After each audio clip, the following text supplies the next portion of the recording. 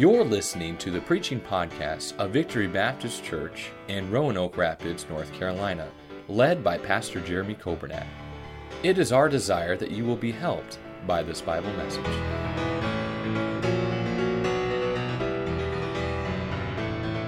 Revelation chapter 2, we're in our series, and we've started these letters to the churches. We saw the church at Ephesus, and then last week, we saw the church at Smyrna. And tonight I want you to look at verse 12. We're going to look at the church at Pergamos, beginning in verse 12 of Revelation 2. The Bible says, "And to the angel of the church in Pergamos write, These things saith he which hath the sharp sword with two edges. I know thy works and where thou dwellest, even where Satan's seat is," literally referring to Satan's throne. Very interesting. "And thou holdest fast my name, and hast not denied my faith, even in those days, wherein Antipas was my faithful martyr, who was slain among you where Satan dwelleth." There's another reference to Satan, where Satan dwelleth in Satan's seat. Verse number 14, "But I have a few things against thee, because thou hast there them that hold the doctrine of Balaam, who taught Balak to cast a stumbling block before the children of Israel." And here are the two things that Balaam instructed Balak to do with the children of Israel concerning the Moabites and the Midianites. It's found back in Numbers. We'll look at that in a moment. But here are the two things. He cast a stumbling block for them to eat things that were sacrificed unto idols and to commit fornication. Verse 15, "So hast thou also them that hold the doctrine of the Nicolaitans." We talked about that last week or the week before, also found in chapter 2. "The doctrine of the Nicolaitans, which thing I hate," God says. Verse 16, "Repent, or else I will come unto thee quickly, suddenly, and will fight against them with the sword of my mouth." There's that reference to the sword again. Verse 17, "He that hath an ear, let him hear what the Spirit saith unto the churches. To him that overcometh will I give to eat of the hidden manna, and will give him a white stone, and in the stone a new name written, which no man knoweth, saving he that receiveth it." Lord, I pray you'd speak to our hearts in these few moments. I thank you for your word. And Lord, I believe you have something for us tonight. I don't believe it's an accident we're here. I don't believe it's an accident that we're in this passage. I believe it's for a purpose. And I pray, Holy Spirit of God, that you would work on us, examine us. I pray that you would prick us. I pray that you'd prod us. I pray you'd point out areas in our lives that need to be changed. And I pray we'd leave here with a heart that is right with you. And I pray we'd leave with a heart that is more in love with you than we've ever been before. I pray these things in Jesus' name. Amen. Number one, if you're taking notes in this section, in this letter to the church at Pergamos, I want you to jot down number one, we see the saved. The saved, the angel of the church in Pergamos. Now, I want to clarify this. Did you know that not everybody that goes to church is saved? You say, "Oh, Pastor, you must be talking about some other church or some other place." No, I'm talking about every church. I believe every church on a given Sunday or Wednesday or whatever day, I believe there are people that come to church that are not even saved. You say, "Well, where do you get that?" Well, Jesus said in Matthew 7, He said, "There will be many in that day that will say, Lord, did not we prophesy in thy name?" You know what that means? There will be some preachers. "Did not we prophesy in thy name? And did we not do many mighty works in thy name? Did not we teach Sunday school classes? Did not we run bus routes? Did not we serve? Did not we give a lot of money? Did not we show up and be faithful to church and do all those things?" You say, Pastor, are you trying to scare us? I'm not trying to scare anybody, but I am trying to tell you that just because a person comes to church, that doesn't mean they're saved. Salvation is not by coming to church. Salvation is something that takes place on the inside, not something you do on the outside. And there'll be many in that day, Jesus says, and He'll say unto them, depart from me, I never knew you. Can I tell you this? Just because a person comes to church does not mean that they're saved. But if you're saved, I want to say this, you ought to be a part of a church. And God's church, the church as defined in Scripture, is a called out assembly of believers. And so when God's talking to the church, He's talking to those who have been saved, those who have been born again, those who've been washed in the blood of the Lamb. And as a Christian, as a child of God, we ought to belong to a church. Say, well, Pastor, I'm here tonight and I know that, but maybe there's some listening and you say, well, I belong to a church. My name's on a roll somewhere. I haven't been there in 13 years, but I belong. That's not my idea, and I don't believe that's God's idea of belonging to a church. I believe we ought to be involved. I think we ought to be a part of something. A church is an assembly. That means you gather, you get together with believers. And I believe as a child of God, we should belong to a church. The church is God's plan for His people. The church is not my idea. The church wasn't your idea. The church is God's idea. And He said, upon this rock, I will build my church. The gates of hell shall not prevail against it. I'll say this about the church. I believe Satan trembles at the thought of the church.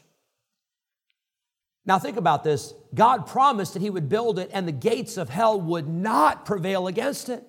You know what that means? When we come to church and when we do what God's called us to do and we hear the preaching and we get on our knees and we pray and we lift up our voices in song and we give and we send out missionaries and we train young people and we get geared up for outreach and we get geared up for ministry, Satan trembles.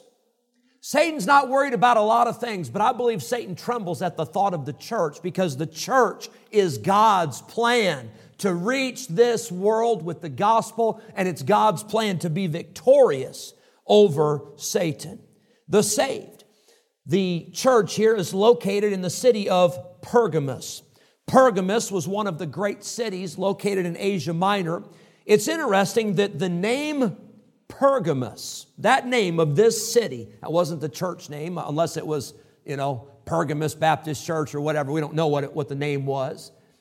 But the name Pergamos, it literally means to be married. Isn't that interesting? By the way, there's a word in the Old Testament that we sing about that also means to be married. It's the word Beulah. When we sing that song, Sweet Beulah Land, you know what we're talking about? We're talking about marriage. You say, oh no. Is that what heaven's going to be like? Some of you should not be laughing right now. But you know what it is? It's marriage. Because as Christians, we are the bride of Christ. And there's going to be a wedding one of these days. There's going to be a wedding and there's going to be a marriage supper of the Lamb. And there's going to be a time when the bride of Christ is united with the groom, with Christ. And can I tell you what a wonderful day that will be.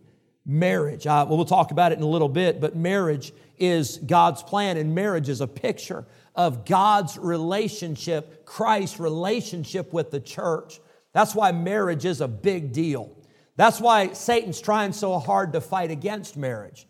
That's why Satan's trying to fight against your marriage. That's why Satan's trying to tell young people today, you don't need to get married. That's why Satan's trying to tell young people today, it's not a big deal. It doesn't really matter. I want to tell you, marriage is a big deal. For this cause shall a man leave his father and mother and cleave unto his wife, and these two shall be one flesh. That's not what I said. That's what God said. But we see the saved, the church at Pergamos, these were saved people. This was the bride of Christ that had been assembled, that was gathered there in this city. Notice what it says in verse number 13. I know thy works, Jesus says, and where thou dwellest. I believe as we read through these churches in Revelation 2 and 3, I believe we'll see that all these churches were busy. Jesus says, I know thy works. And I want to remind you, that's the way it ought to be in our churches. We ought to be busy. And I understand there's a balance. You need to spend time with Christ. You need to walk with God. But then we need to serve God. And if you are listening tonight in this auditorium or you're listening online and you're a part of a church and you are not busy, God's got a job for you. There is something that you can do to get involved and serve God. And God wants us to be busy. We'll work, we sing about. We'll work till Jesus comes, and we ought to work, and we ought to be busy. Jesus said, I must work the works of him that sent me while it is day. The night cometh when no man can work. You know, there will come a day when we'll preach our last sermon. There will come a day when we will sing our last song. There will be a day when you'll teach your last lesson. There'll be a day where you'll run that bus route for the last time. There'll be a day where you'll work in that nursery for the last time. There'll be a day where you'll greet at the door for the last time. And can I tell you, until Jesus comes or until he takes us home, I want to be busy. I want to serve God while we can. Number one, we see the saved, the church that was called and assembled there at Pergamos. Number two, I want you to notice the sharp sword. It's found in verse 12. It's also found in verse number 16. And the sword in the Bible, it often refers to our mouth or to our words. Notice verse number 16. The verse says, repent, or else I will come unto thee quickly and will fight against them with the sword of my mouth. Can I tell you, there's a sharp sword, the Bible says. It's sharper than any sword. And we find in Hebrews chapter 4 that it's the Word of God. Aren't you glad we have a sword? Aren't you glad we have a weapon for battle? Now, I've not used a sword a whole lot. As a matter of fact, I haven't used it much at all except the plastic kind when I was little. And you don't like those things because when somebody hits you on the knuckles, those things hurt. You know, those little plastic swords when the kids have them. But I know this about tools. I know this about knives. I know this about saws or axes. Is the sharper it is, the less exertion is actually necessary. The sharper that it is, the less force you have to put into it. You just let that tool do the work. And I want to remind you that as long as we're using the sword, it's not going to require a whole lot of effort on our part. We just have to use it. We just have to read it. We just have to get in this book. And by the way, this book will do the work. This book is powerful. It is sharper than any two-edged sword. Did you know that the Bible can pierce into a person's soul? It is a discerner of the thoughts and intents of the heart. I got news for you. There's times I'll say something to somebody and I don't even think they're listening. I'm not saying I don't think they comprehend. I don't think they're listening. And then I've talked to people and I've tried to help people before and I thought, they may be listening, but they're not getting it. My words are not doing a lot of good. But I want to tell you, when you use the words of God, that's where the power is. And that's why when you go out soul winning and you share the gospel with somebody, you don't just share your ideas. Well, I think if you did this, I think if you did this. That's where you share the word of God. So then faith cometh by hearing, and hearing by the word of God. We see the sharp sword. I'm glad that God's word is powerful. The church at Pergamos was reminded that as Christ was speaking, he had a sharp sword with two edges. The early church feared the rulers of Rome, and they feared the rule and the dictatorship of Rome, and they feared the persecution from that sword. But Jesus said, I've got a sword that's greater than any soldier. I've got a sword that's greater than any ruler. I have a sword that's more powerful than any executioner. I see the sword, the sharp sword. Number 3, I want you to notice there's reference made to Satan's seat. And the Bible says, I know thy works and where thou dwellest, even where Satan's seat is. Pergamos had a temple that had been dedicated to Caesar. That was the place where there was idolatry. That was a place where there was spiritual darkness. And it appears Satan's seat was not in the church, but Satan's seat was in that city where that church was ministering and where that church was worshiping God. And Jesus said, I know where you are. I know where you are dwelling. I know what you're going through. Now, I don't know what it's like at your workplace, but maybe at your workplace you say, it is awful at my workplace. Maybe the profanity is just constant. Maybe the jokes and maybe the language and the people that take God's name in vain. And maybe you've got some heathens that you work with and they are blatant and they are profane and you think it's bad there. It may be. But I want to tell you this. God knows where you are. And God knows what you're going through. And God knows what you have to deal with. Can I tell you, just because the world is wicked doesn't mean you have to be wicked. Just because the world's getting worse and worse, that doesn't mean we say, oh, well, I guess if we can't beat them, we join them. Oh, no. We need to stand strong. We need to stand for what is right more now than ever, because the darker the night, the brighter the light. Stand for Christ. The church at Pergamos was reminded to stay faithful right where they were, even though it was a tough spot. God knew what they were going through. I know thy works, Jesus says. Notice number 4. I see the slain. The slain, the one who was killed, the one who was martyred. The Bible says in verse number 13 that they were where Satan's seat is, and they held fast Christ's name. They had not denied the faith. And then it says, even in those days wherein Antipas was my faithful martyr, who was slain among you, where Satan dwelleth.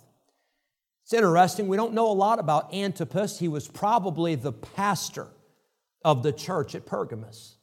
And it was probably Antipas that said, I am not going to declare that Caesar is Lord. There's only one Lord, and his name is Jesus. And it could be that Antipas was slain to try to cause the rest of the church to fear. We don't know. That's speculation. But we know this. We know that he was killed. We know that he was a martyr for Christ. Here's what we know about Antipas. You ready for this? We know one characteristic of his life. He was faithful. And can I tell you, if we live our whole lives, and if that's all that could ever be said of us, that was a faithful man. That was a faithful woman. That was a faithful grandparent. That was a faithful husband. That was a faithful wife. That was a faithful servant of God. By the way, I think we could say at the end of our life that our life had been successful if we would just be faithful to God. You've heard it said before, but there's a lot of things we cannot do. There's a lot of things we don't have the ability to do, but any one of us can be faithful. There's not a person in here tonight that says, Pastor, I can't be faithful. Oh, yes, you can. You say, well, no, I'm watching online because I can't even get to church. Well, I think God knows that. I think God understands that. But you know what you can do? You can still be faithful every day to walk with God. You can still be faithful every day to pray. You can still be faithful every day to open up the Word of God and to read the Scripture. You can be faithful to encourage. You can be faithful to your testimony and your witness. You can be faithful no matter where you are. You can be in a jail cell and you can still be faithful. May I say, Antipas, he was faithful. Here's the problem. Turn with me to Hebrews chapter 11. Hebrews chapter 11. In the book of Hebrews in chapter 11, we see the Hall of Faith chapter, right? And I'll read this chapter and I'll think, boy, I want to be like those guys. I want to be like the guys in the first 35 verses. But look at verse number 36. And here's what we miss sometimes. The Bible talks about people that worked miracles and God delivered them and they waxed valiant in fight and all those things. And women received their dead raised to life. And others were, verse 35, tortured. That's not what I want. Verse 36, and others had trial of cruel mockings and scourgings. Yea, moreover, of bonds and imprisonment, they were stoned. They were sawn asunder. They were tempted. They were slain with the sword. They wandered about in sheepskins and goatskins, being destitute, afflicted, tormented, of whom the world was not worthy. They wandered in deserts and in mountains and in dens and caves of the earth. These all, having obtained a good report through faith, received not the promise, God having provided some better thing for us, that they without us should not be made perfect. Now, I've had people ask me this question, and here's my standard answer. People say, what about so-and-so? He's a TV preacher. Is he a good one? And I'll always say this, and this is a true statement. I'll say, I don't know, because on Sundays I'm at church. I'm not at home watching the TV preacher, so I don't know what they're preaching. But my impression is that most TV preachers preach something like this. If you live for God, you're going to have money in the bank. If you live for God and you send money to our ministry, that cancer is going to be gone. That sickness, that depression, that's going to be long gone. If you are a good Christian, you won't have, and I understand I'm very much simplifying it. But can I tell you there's a problem with that? Because that's not what the Bible says. Amen. The Bible says there are some that you can live for God, you can be faithful, and you still can suffer. And you can still be persecuted. Antipas, we don't know exactly what happened, but God said he was faithful and he was a martyr. That means he gave his life not for his own sin. He gave his life for his testimony in Jesus Christ. But can I tell you, he wouldn't compromise. He wouldn't give in. He wouldn't throw in the towel. And may God help us to have that kind of resolve to say, no matter what happens, no matter what the obstacles are, no matter who disappoints me, no matter who lets me down, no matter how upset somebody makes me and how much I want to lash out, I'm going to stay faithful to God. I'm in this thing not for people. I'm in this thing for Christ. And I want to be faithful to Him. We see the slain, number 5, quickly as we're looking at this church, the church at Pergamos. I see there's a stumbling block. And this is where the church is rebuked, verse number 14. Jesus says, I have a few things against thee, because thou hast there in the church them that hold the doctrine of Balaam, who taught Balak to cast a stumbling block before the children of Israel to eat things offered unto idols and to commit fornication. Hold your place there in Revelation chapter 2, please, and turn with me to Numbers 25. You remember this story of Balaam? By the way, what's Balaam? What's he famous for? What do we often think of when we think of Balaam? The talking donkey, right? As Balaam is on his way to go meet up with Balak, that donkey refused to go further, and the donkey saw there was an angel with a flaming sword in the way, and the donkey saved Balaam's life. And, sometimes God has to use some different methods to get our attention.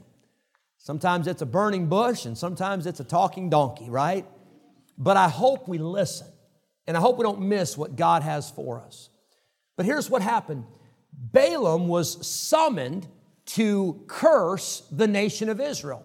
Balak was the king of Midian, and the princes of Midian and the princes of the Moabites, they had put their money together. They said, we've got to stop the Israelites. They're advancing and they're going to conquer us next. And so they said to Balaam, they said, we'll pay you. If you'll come and you will curse Israel, we will pay you. We'll make you a great name. And Balaam, at first, he said, no, I'm not going to do that. I can't speak anything except for what the Lord says. And then he ended up going. And the Bible says that God took what was supposed to be a curse and He turned it into a blessing. And so you read that account and you almost think, well, maybe Balaam, maybe he did what was right, maybe he did what was okay. But we find in the book of Revelation that although Balaam did not curse Israel, he instructed Balak, the king, on how to bring Israel down. And here's what happened. He said, you're not going to conquer them with an army. He said, you're going to have to infiltrate them. You're going to have to win them over. You're going to have to get them to compromise. You're going to have to get them to join up with you. He said, you're not going to beat them, But if you can get them to compromise, then here's what Balaam said. If you'll get them to compromise and they start worshiping idols, you won't have to destroy them. God will bring judgment on them. And we see in Numbers chapter 25 and verse number 1, this is after the whole story of Balaam, and he's going, and Balak wanted him to curse Israel, and the donkey stops him in the way and says, we're not going any further, all that good stuff. But here's what it says in Numbers 25, verse 1. And Israel abode in Shittim, and the people began to commit whoredom.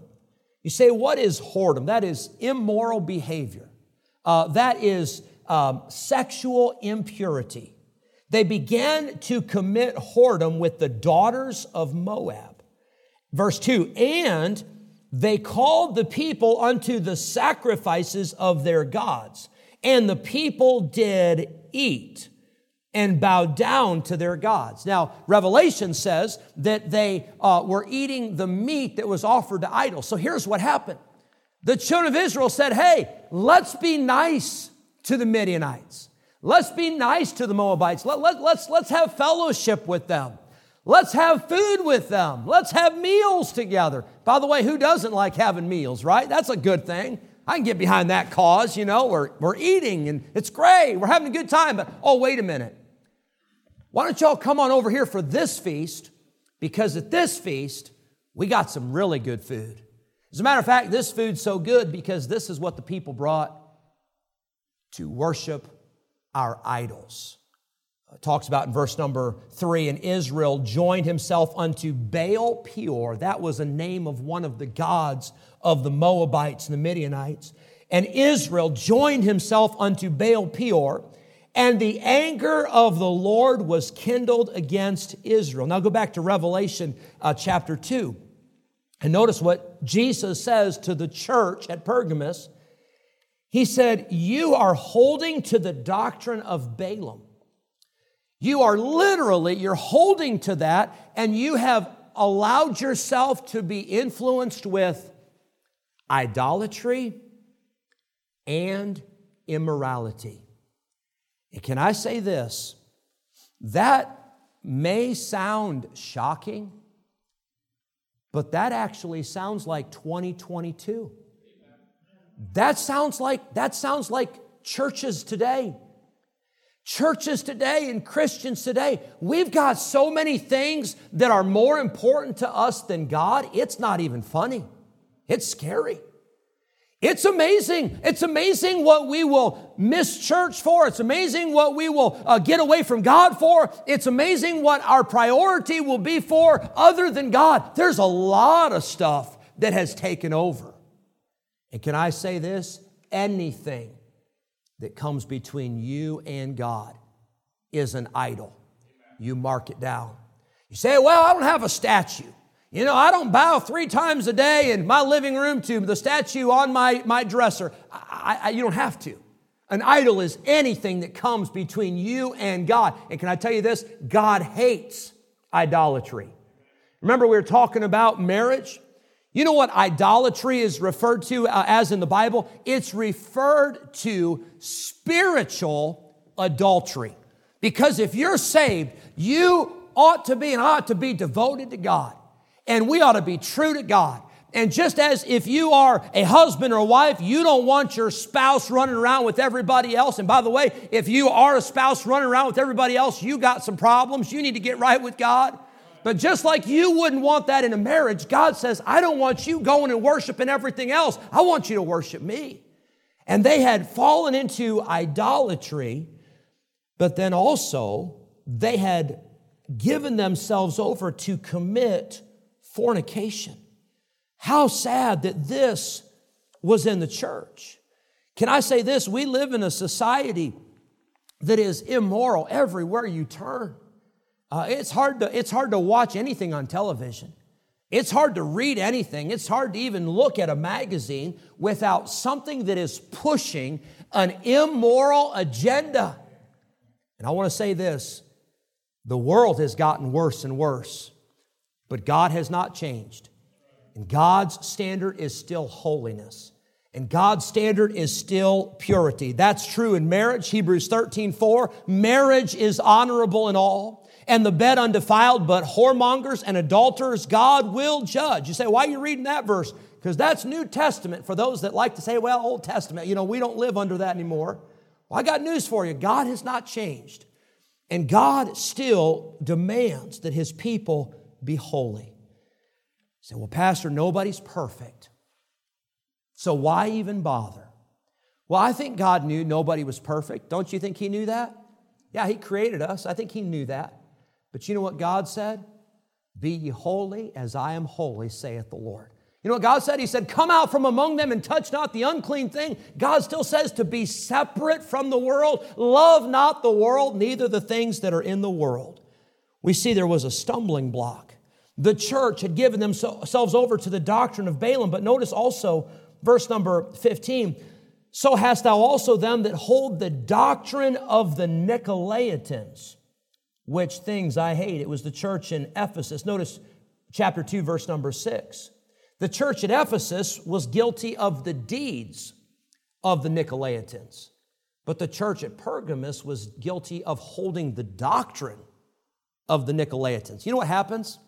Sometimes there's things that you just do it, and you do it some more, and you do it some more, and the next thing you know, you believe it. The next thing you know, you've got yourself fooled. You've got yourself convinced. What was the deeds of the Nicolaitans? It was those people that tried to lord over the people in the church. It was like they said, hey, in the Old Testament, there were the priests and there were the Levites, and so we're going to kind of do those things, and we're going to kind of come between you and God, and we're going to kind of tell you what you can do and what you can't do. Boy, I tell you what, I sure don't see that in the Bible. I see the office of the pastor. That's pretty clear, 1 Timothy and Titus. But I don't see the Nicolaitans. I don't see where you have self-appointed people that say, I'm going to lord over this person and I'm better than you and let me tell you what you need to do. Can I tell you this? I'm glad we all have access to God. I'm glad we have access to the throne of grace. We don't need to go to a priest. You don't have to go to a clergy. You and I have access to the throne of God. I see the stumbling block, this church. Boy, they got messed up. Number 6, I see the Spirit. Again, he that hath an ear, let him hear what the Spirit saith unto the churches. I wonder tonight, what's God speaking to your heart about? You say, well, Pastor, it's something, you didn't even say it, but the Holy Spirit's speaking to me. Good. I'm glad you're listening because the Holy Spirit is still working and the Holy Spirit still speaks. But the question is, are we hearing? Are we getting it? Number 7, I see the secret. It says in verse number 17, to him that overcometh, to him that is victorious, will I give to eat of the hidden manna and give him a white stone. And in the stone, a new name written, the white stone in the times of the Romans, that white stone was something that was given to somebody to declare them as innocent. They would go through a trial, and after they hear the case, they would give them that white stone. And can I tell you, if you've been saved by the grace of God, you've been given a white stone. You know what that means? It means you're not guilty. It means the blood of Jesus paid the price. And not only are you given a white stone, but it's personalized. It's got your name on it. It says it's a new name. Isaiah 62 talks about that God gives us a new name. I don't know exactly what that means. I don't know when we get to heaven if we're going to have different names up there. It's likely. I know we sing the song in the hymn book, there's a new name written down in glory. And it really doesn't matter what your name is down here. What matters is that your name is found up there. And there's a white stone given with a new name. But I want you to look at this last thing. We talked about, that's number 8, the stone. But number 7, let's look at the secret. It says in verse 17, to him that overcometh will I give to eat of the hidden manna. Now, think about the manna in the Old Testament. The manna in the Old Testament, last time I checked, it wasn't hidden. It wasn't like an Easter egg hunt where you had to go out and find it, Actually, it was like an Easter egg hunt. It was like where it was all out there. All you had to do was go pick it up, right? Like most Easter egg hunts that you see and that I see. So the manna in the Old Testament, it wasn't hidden. It wasn't hard to find. But yet this says the hidden manna. Well, do you remember when Moses was commanded by God to put together the items for the tabernacle? You remember that? And one of the pieces of furniture that was made was the Ark of the Covenant. And inside the Ark of the Covenant, there was a pot of manna. That was hidden. That was secret. You say, how secret was it? It was in the Holy of Holies, where only one person could go once a year, the high priest. Nobody else could even go there. That was hidden. Well, can I tell you this? I'm glad that we have access to the hidden manna. You say, how do we have access to the hidden manna? Because we have access to the throne of God. We have access to the mercy seat. We have the ability to fellowship with God one-on-one. You don't have to go through a priest. You don't have to go through a man. As a matter of fact, you don't have to set up an appointment. You can just walk on in and spend time with the King of Kings and Lord of Lords. Here's the message here. I see that God promises them the hidden manna. He says in Pergamos, he said everybody wants to eat the meat offered to idols. Everybody wants to have the feast of all the heathen. But he said, I got something better. If you'll walk with me, he said, I'll let you have the manna. I'll let you have the best I have. I'll let you feast on the manna. And I promise you this, you will not go away hungry. And I promise you that the things that God has to offer are a whole lot better than anything this world has to offer. As a matter of fact, after you've tasted what the world has to offer, you'll find out it doesn't satisfy. You'll find out it is not all it's cracked up to be. You'll find there's something more. And you say, well, what is there more? Jesus. Thank you for listening to the preaching podcast of Victory Baptist Church in Roanoke Rapids, North Carolina, led by Pastor Jeremy Coburnett. For more information about our ministry, please visit our website at vbcrr.org. May God bless you as you serve Him this week.